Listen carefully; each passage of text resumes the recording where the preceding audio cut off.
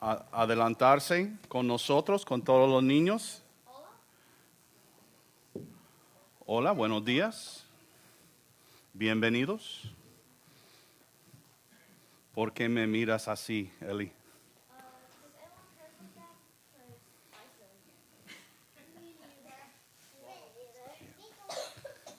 All right. How are y'all doing? Good. I'm glad to hear that. So, do you remember what we've been talking about lately? Not the question for you? No, I haven't. You know I haven't been here in a long time. You've been here. I've been here, but I mean, I'm not always We've got your picture on the wall in the hallway. So that's right. He's not normally here this early, but here we are.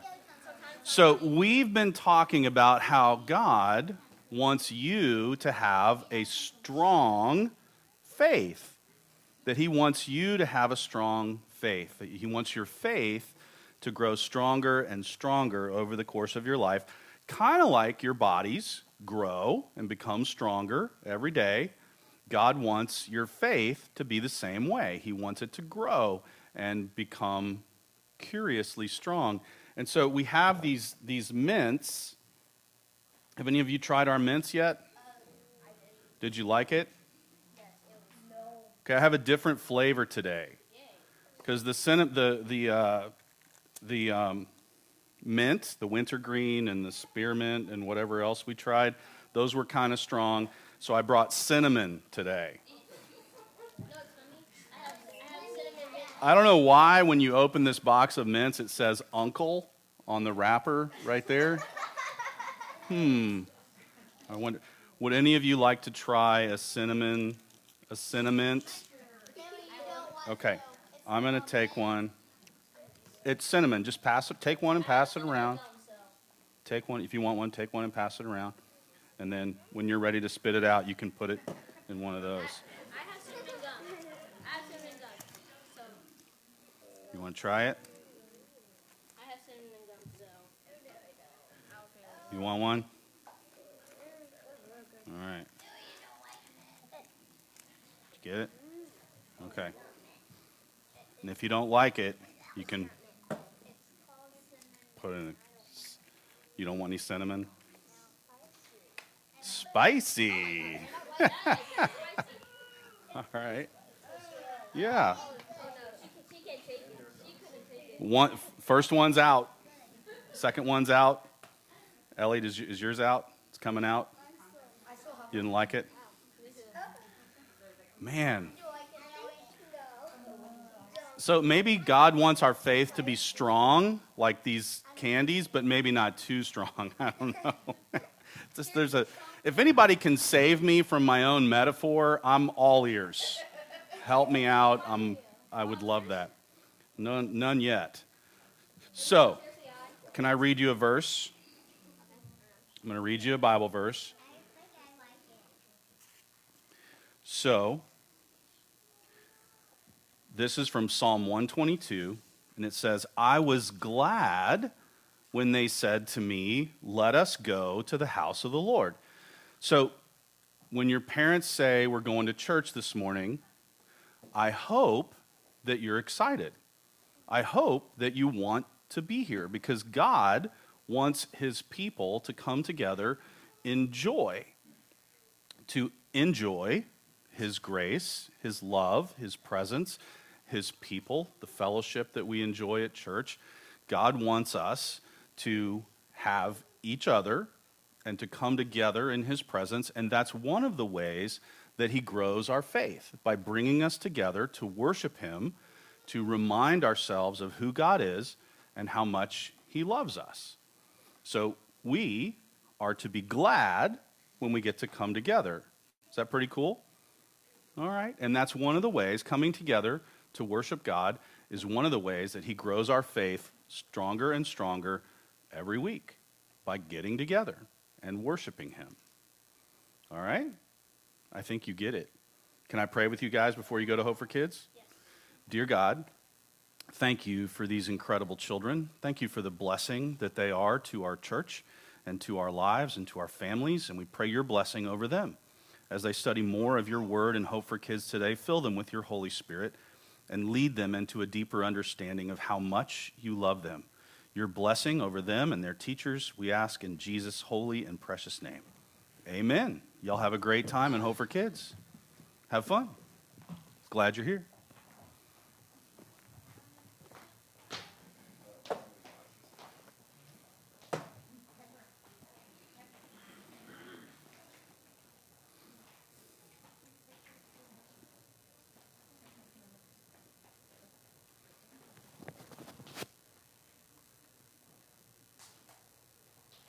You.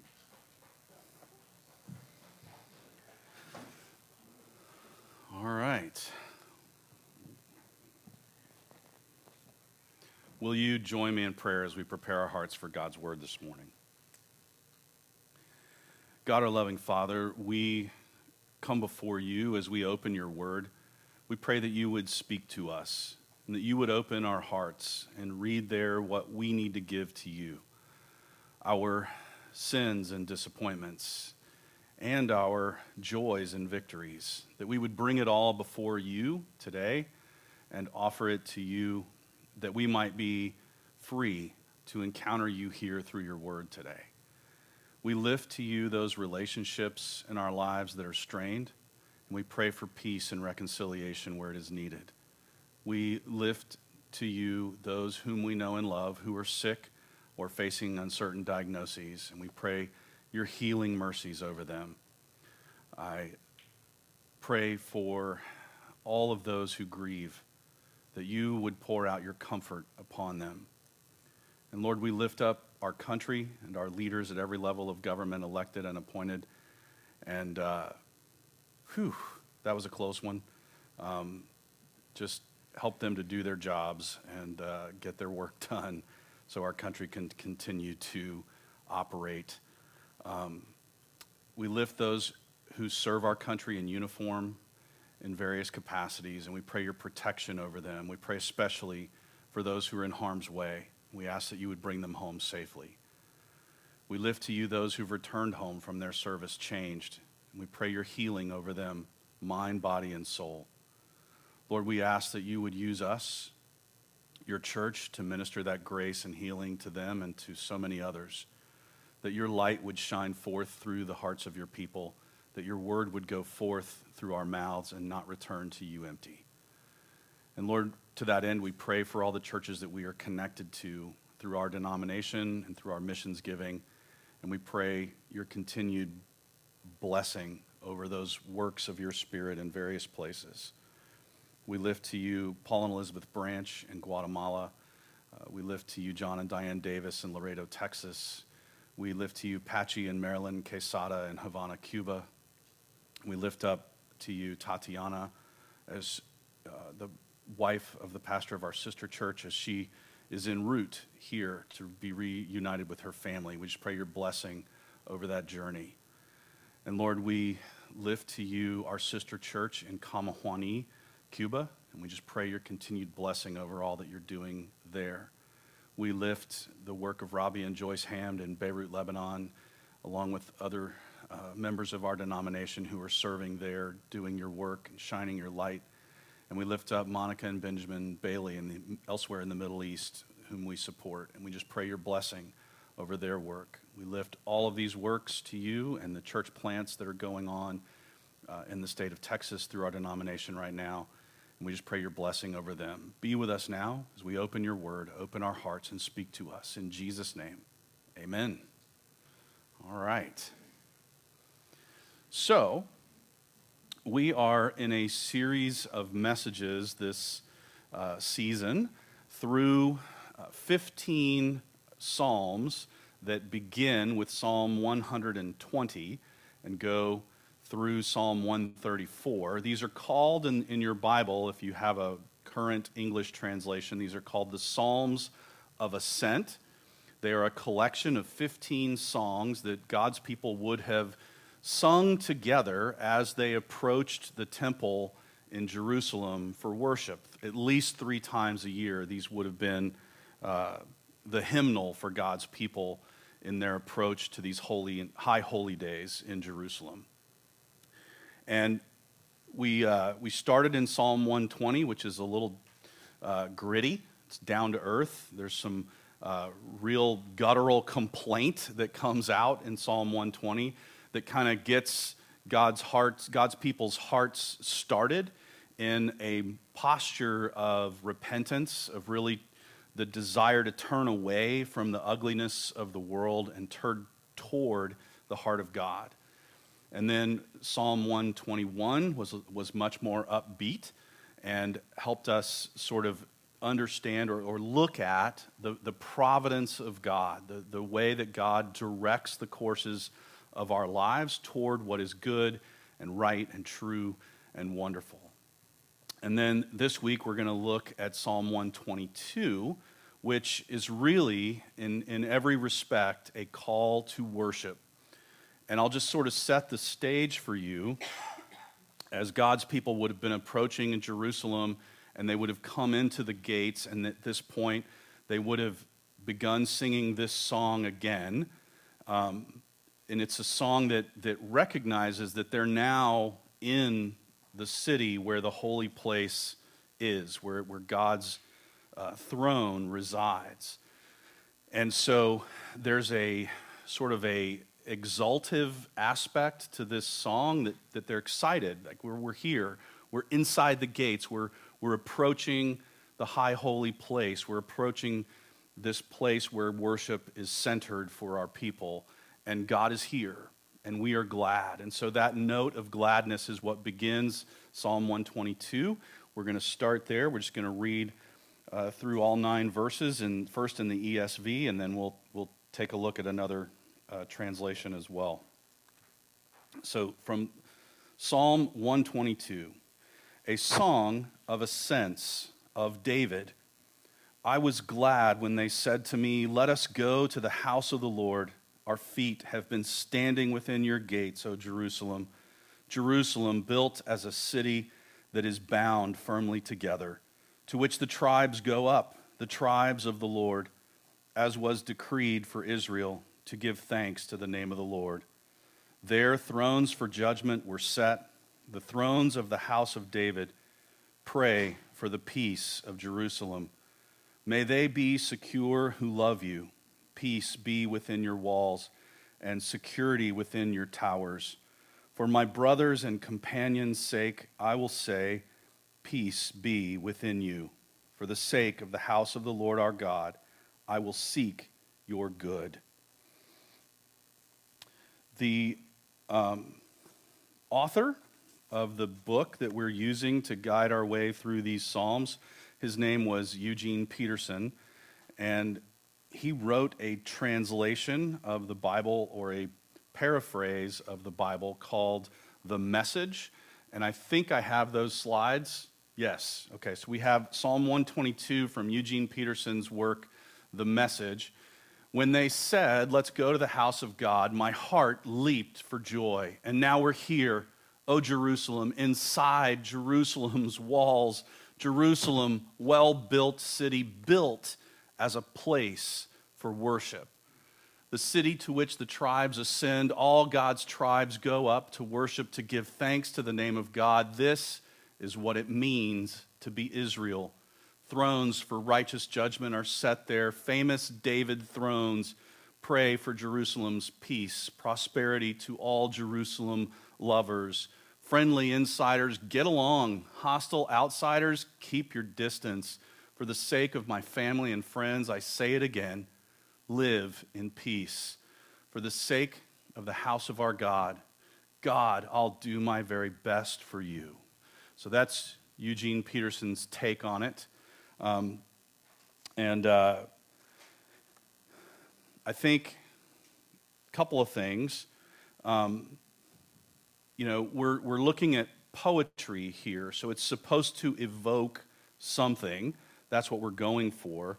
And I think it's evident in the very first verse of this psalm that the pilgrims, those who've come through the gates and into the city, their overwhelming first response is gladness, joy, the excitement of being back to where they are in right relationship with God.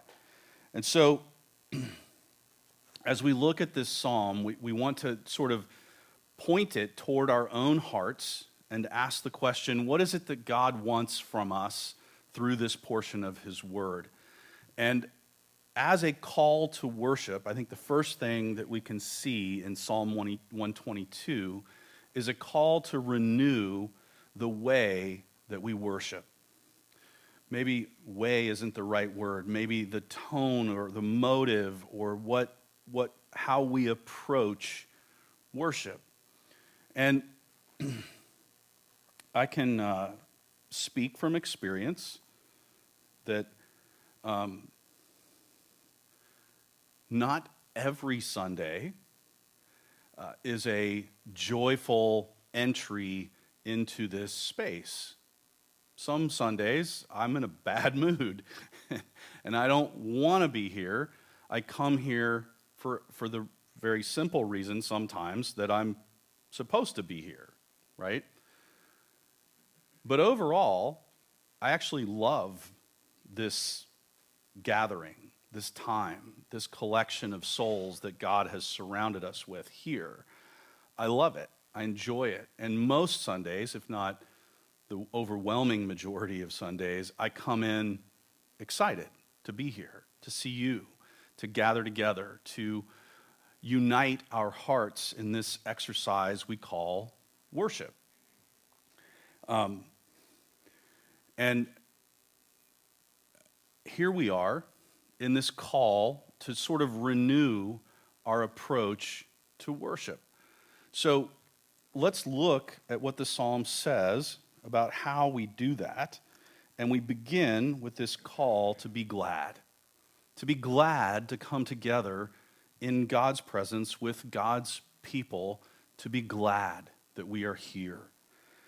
This idea that we, as Christians, are to express joy, specifically the joy of our salvation, that we are loved by a God who loves us unconditionally, who has gotten past all of the barriers we've placed between ourselves and his grace.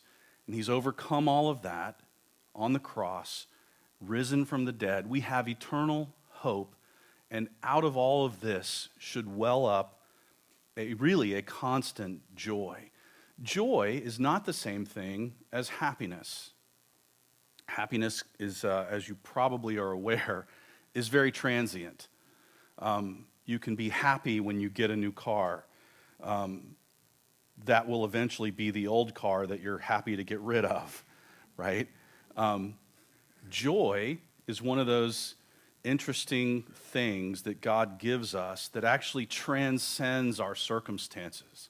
So you can experience joy at a funeral. You can experience joy in the midst of loss. You can experience joy at any time. And God says, I'm calling you together as my people. I want joy, even if you feel sad or lonely or sorrowful. I want you to know that you have joy that can be expressed through worship on a good day, on a bad day, and all the days in between. And so we are called to express joy. And I get it. I'm a Presbyterian. I'm not good at this. Expression? No. We don't do that, right? We keep our feelings to ourselves. And this is one of the good things about worship, is it calls us to come together and express those things that are true, whether we feel like it or not. We're to be glad, to express joy, and to want to come to worship. Okay. If we're supposed to want to come to worship, and we wake up on Sunday morning and we don't want to come to worship, what do? Come anyway, right? And you know, keep coming until the want to comes back, because you're not going to always want to. That's normal. But there is something about the rhythm of this experience that does our hearts and souls well. And so we come back. We try it again. We step back in, and some days, we're looking for that joy.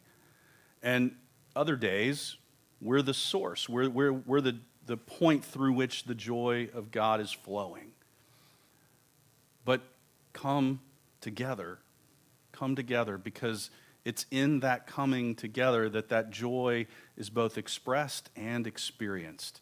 And so maybe you're here on a day where you're full of that joy. And maybe I'm walking in after a bad week and I'm not so full of joy. Guess what? Joy is contagious. And so your joy can rub off on me and help me. And we help each other this way by coming together and expressing the gladness of being part of God's family. And so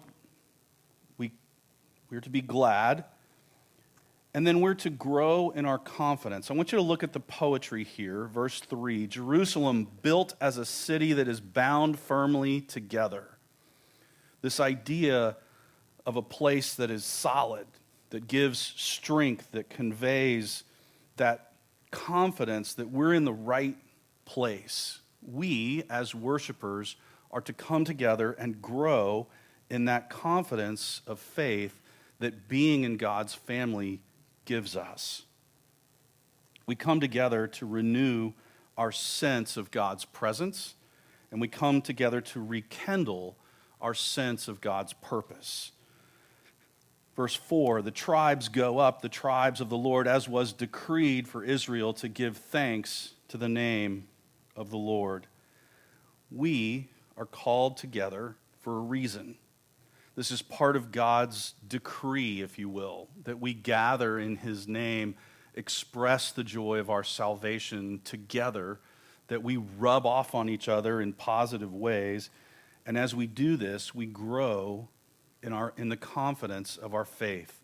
Our faith is strengthened, our hearts are encouraged, we are renewed, and our sense of God's purpose is rekindled. I can tell you from experience, just seeing your faces on a Sunday morning is encouraging. There's something about this, I'm human, right? And for a long time, I would wake up and head towards hope, fully expecting the place to be empty when I got here, right? Like, I'm the kind of leader, I turn around and there's nobody there, right? And it's just my own self-doubt, my own bad reality, and I show up and there's a smile and there's a face and there's someone I wasn't expecting and there's people I was expecting, and it's all beautiful and it's all wonderful. And we do that for each other when we come together. And you may not be feeling it on any given Sunday, but you never know what impact your smile will have on someone else that day. And so we come, we gather in gladness, and we grow in confidence, and we give thanks.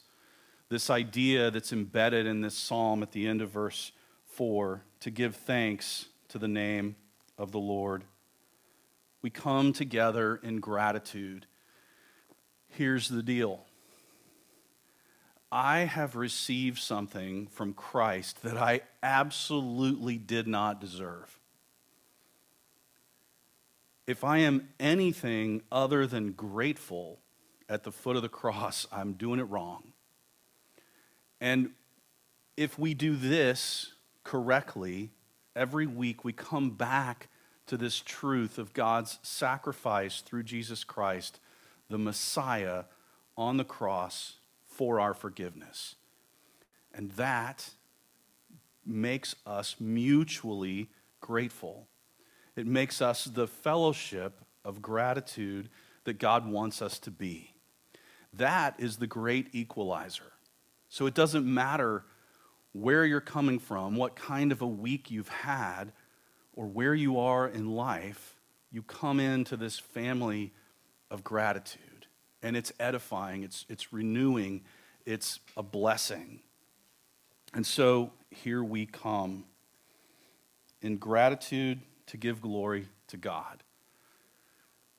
There's something about returning to God the praise that he deserves that is good for the human soul. And it's good for me to do that with you, and it's good for me to do that when I'm alone. It's good for me to worship. It's good for us to worship. So, we're about to get to a verses 5 and 6.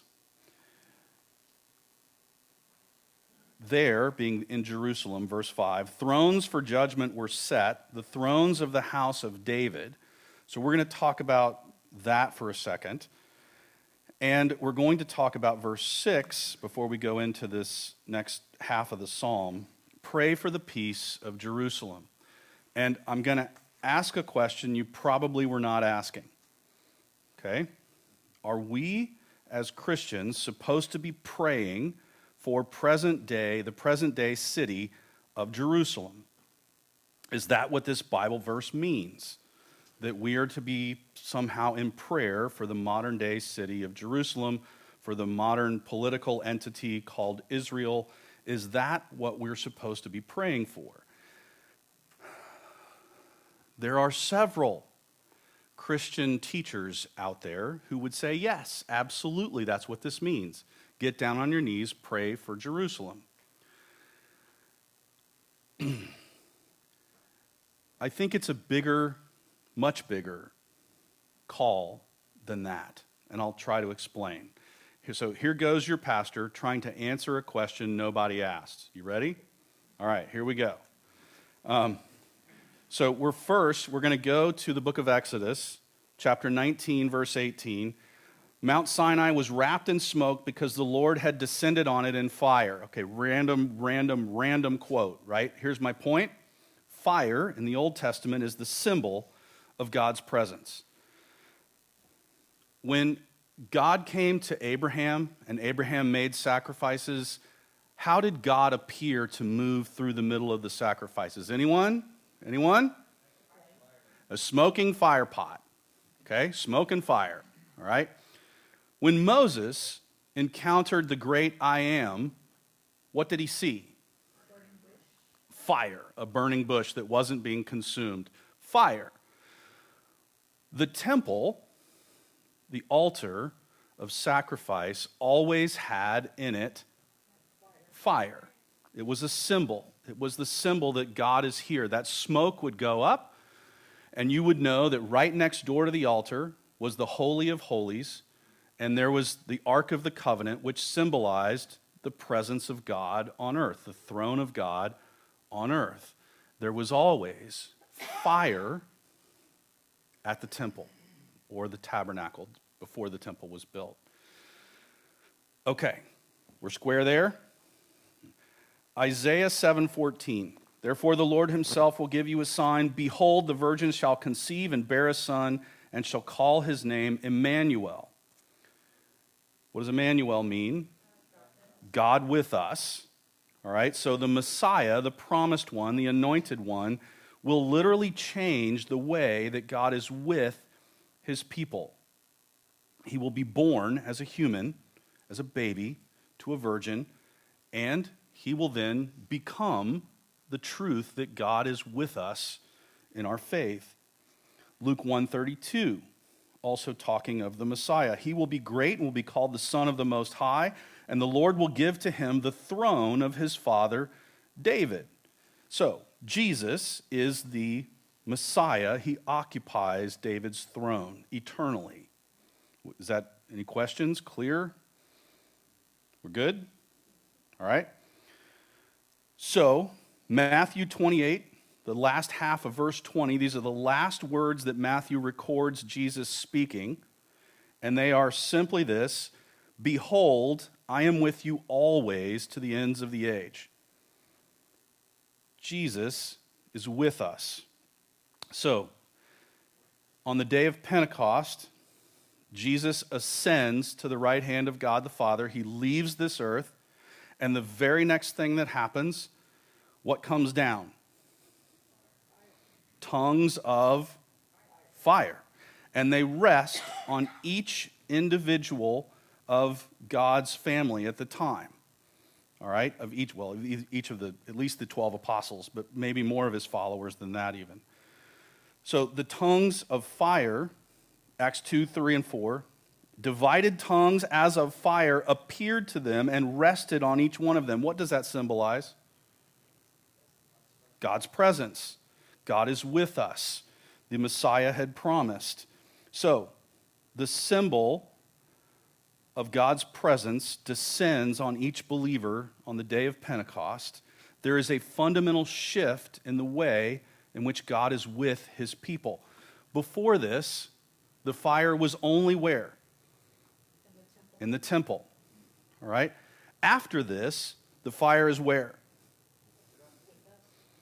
With each one of us. Every single one of us. We are, well, we'll just read the Bible. How about that? 1 Corinthians 3:16. Do you not know that you are God's temple and that God's Spirit dwells in you? The fire of God's presence is in your heart because Jesus atoned for your sins and gave you the deposit of the Holy Spirit. You are the temple of God. We are the temple of God.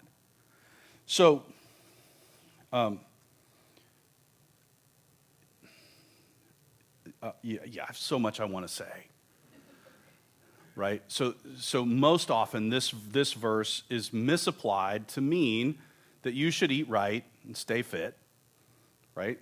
Which is fine. Do that. I don't care. Eat right, stay fit, die anyway. It's all good. Thank you for laughing. I appreciate that. No, it's okay to eat well. That's okay. That's not a problem. Don't follow my example there, okay? All right, we're clear. The truth of this passage is that you are the dwelling place of the presence of God on earth. That we collectively, we come together and we bring more of the Spirit, if that's possible, together when we come together and worship. We are the Jerusalem. We are the temple. We are the place that needs the prayers for unity, for peace, for well-being. Pray for your church, not Hope Church, the church, that collection of souls redeemed by the blood of Jesus. That's the stuff. That's the Jerusalem we are to pray for. So, we are the temple. It's not a building. Israel is God's chosen people. It's not a place. Israel is the family of souls redeemed by the Messiah. That's us. We are the Jerusalem over which we should be praying for unity, for peace, for togetherness, all of it. We are the people with whom God dwells. Okay. Before we get to the thrones of David thing, I want to say this. So there was no temple in Jerusalem when David was king. Really, really interesting. There was the Ark of the Covenant. There was a tabernacle, this kind of movable tent, and there was an altar that was set up and sacrifices were made. And David realized that there was going to need to be a place for that altar to reside and for the Ark of the Covenant to reside in Jerusalem. So he went to a neighbor and he said, "Can I buy your threshing floor to put the altar of God there?" And his neighbor said, "I'll give it to you." And David said, Nope, it will be purchased. You remember, Lee, do you remember the guy's name? Ornan or something like that? Ornan's threshing floor or... All right, I was counting on you, man. All right. Somebody can look that up, but it was David bought. So think about this for a minute. The temple would be built on someone's threshing floor, where the wheat would be thrown up in the air, the chaff would float away, and that which was of value would descend into a pile. The altar of God would be placed on a threshing floor. That place where your sins were taken and go up in smoke was a threshing floor, where the chaff is blown away and what is precious piles up, comes together, is defined. That's you. You, your souls, our souls, were threshed out on that floor. Your Messiah was dedicated at that temple, and a sacrifice was made on that altar, on that threshing floor, to anoint him for his ministry of salvation. You are that collection of souls. So here we go into the second half of Psalm 122. Sorry for my crazy aside. We see that we're to renew the way we worship. And I didn't know how to phrase this, so I just put it down as we're to renew the you of worship. The you, the me, the us. That needs renewal as well. So, if I can, for just a second, you've got the threshing floor, the altar.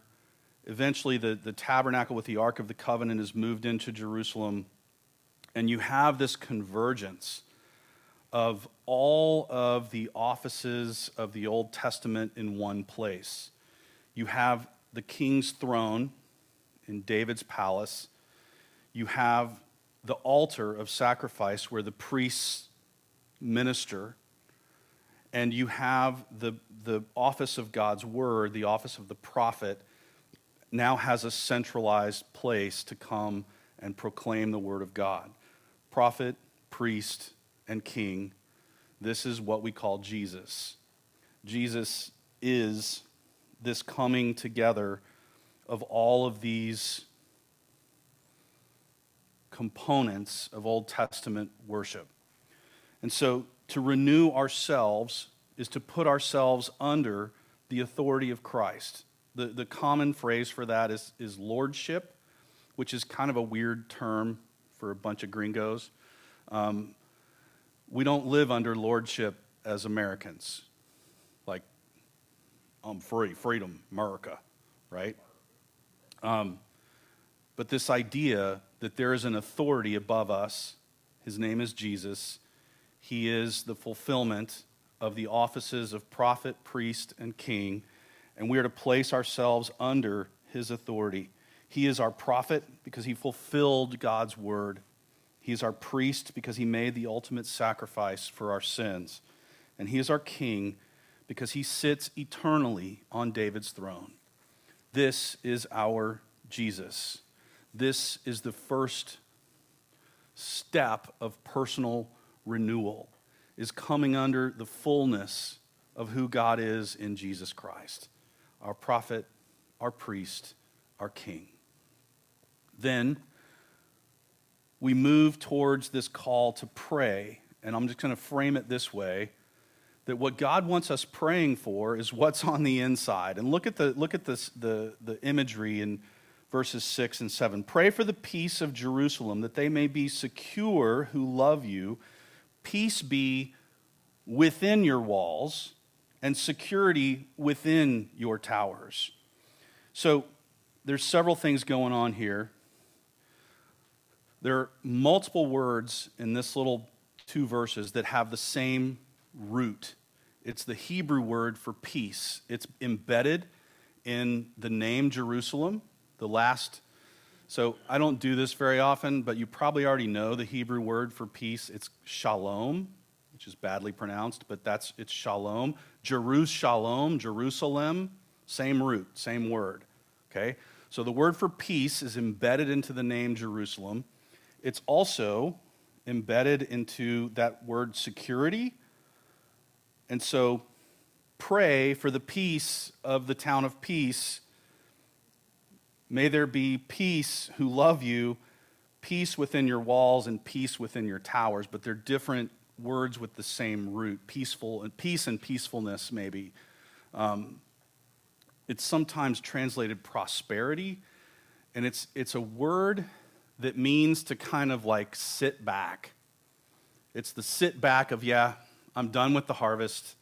I can sit back and enjoy the rest of the fall until winter comes. I'm ready. It's a restful, peaceful place that God wants our souls to live from. That we look at his provision for us, go back to Psalm 121, and we can sit there in a posture of strength, of security, of rest, of assurance that God's got this. And so, to pray for what's on the inside, to promote the harmony and peace of the church, and to instill security and love in the hearts of those around us. This is the stuff that our faith is supposed to realize in our lives, that we should be a source of strength for the people around us, that we are part of this Jerusalem, this place where we can walk in and just stop and go, my God has got this. And when I see you exhibiting that kind of faith, it helps me exhibit that kind of faith. It helps me have strength and security. And I love that other key word in there, love. I just said love twice. I like love. All right. Pray for what's on the inside and pursue the common good. This is where the psalmist turns to tell us simply that we are to seek to bless others. So we come together in this fellowship of the redeemed, purchased by the blood of a Messiah, given a love we did not deserve. We come in gladness and in gratitude, and as we gather, we are to seek ways in which we can bless others. And this could take any number of forms. You could even play the bass. Not well, but you could play it for the sake of trying to bless others. You could be in the sound booth, wherever. That we come here and we're trying to figure out, how can I be a blessing to you? How can I do that? What do I need to do, or what can I do that will strengthen you, help you grow, make you feel loved? How can I be a blessing to those around me? And we all come together in that pursuit of the common good, and that brings about unity and peace and security. And we have to all learn to set our own agendas aside. And if you really knew me, you'd be laughing when you hear me say that. Right? I'm as human as you are. And what God is saying is, I have a higher purpose for you. It's beyond what you can comprehend, and I want you to follow me into this good thing. It's healthy, it's life-giving, it's rejuvenating. It's called worship with my people. And the only tripping point is me learning to take my own stuff out of the way and lay down my agenda for the sake of what God wants for all of us. Peace, security, love, grace, unity, all the good stuff.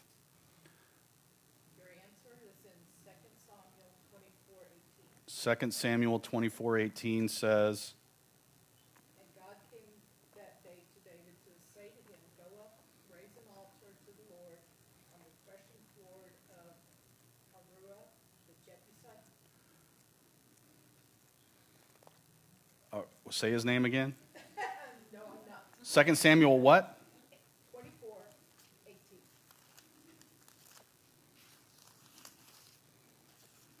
It's the Jebusite. He's a Jebusite, whatever that is. 24:18. Good night. There it is. Arauna. Yeah, never mind. Some Jebusites threshing floor. And by some miracle of God's grace, our souls were threshed out there by our Messiah. And he brings together that which is good, that which is redeemed, that which is glorifying to him. And weirdly, that's us. Will you pray with me? God, our loving Father, we marvel at your word that you would call ragged, weary souls such as our own into your holy, eternal family. That you achieved this for us through the death of your own Son. That it was love that compelled you to send him. It was love that compelled him to suffer. It was love that propelled our redemption. And so, Lord, we are grateful and we are filled with a joy that can only come from that salvation that we did not deserve.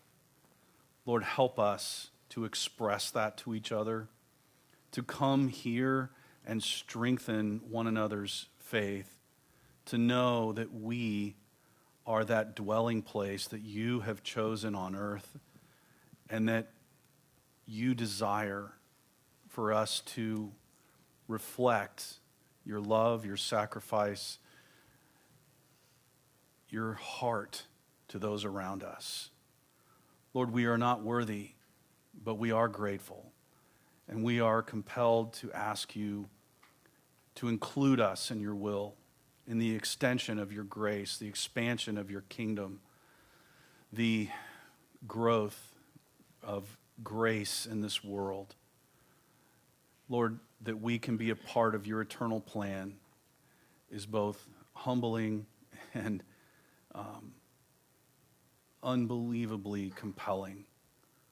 We thank you. We love you. We pray that you would fill us with your Holy Spirit, that we can carry your presence into this dark and hurting world and shine your light and show your love. In Jesus' name we pray. Amen.